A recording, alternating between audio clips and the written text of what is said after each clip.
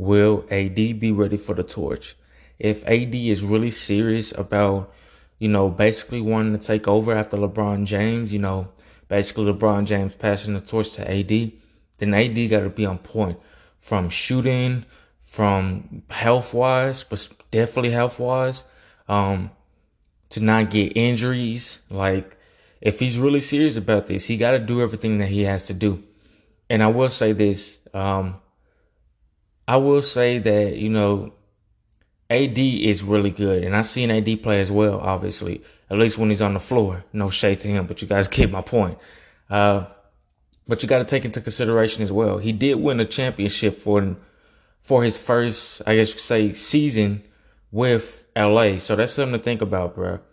I do think that a lot of people, now mind you, I do know he gets injured, but he did win a championship. And so I feel like it's really up to AD, man. If he does everything that he's supposed to do, and I'm talking about all the way from staying on the floor to, basically shooting even better.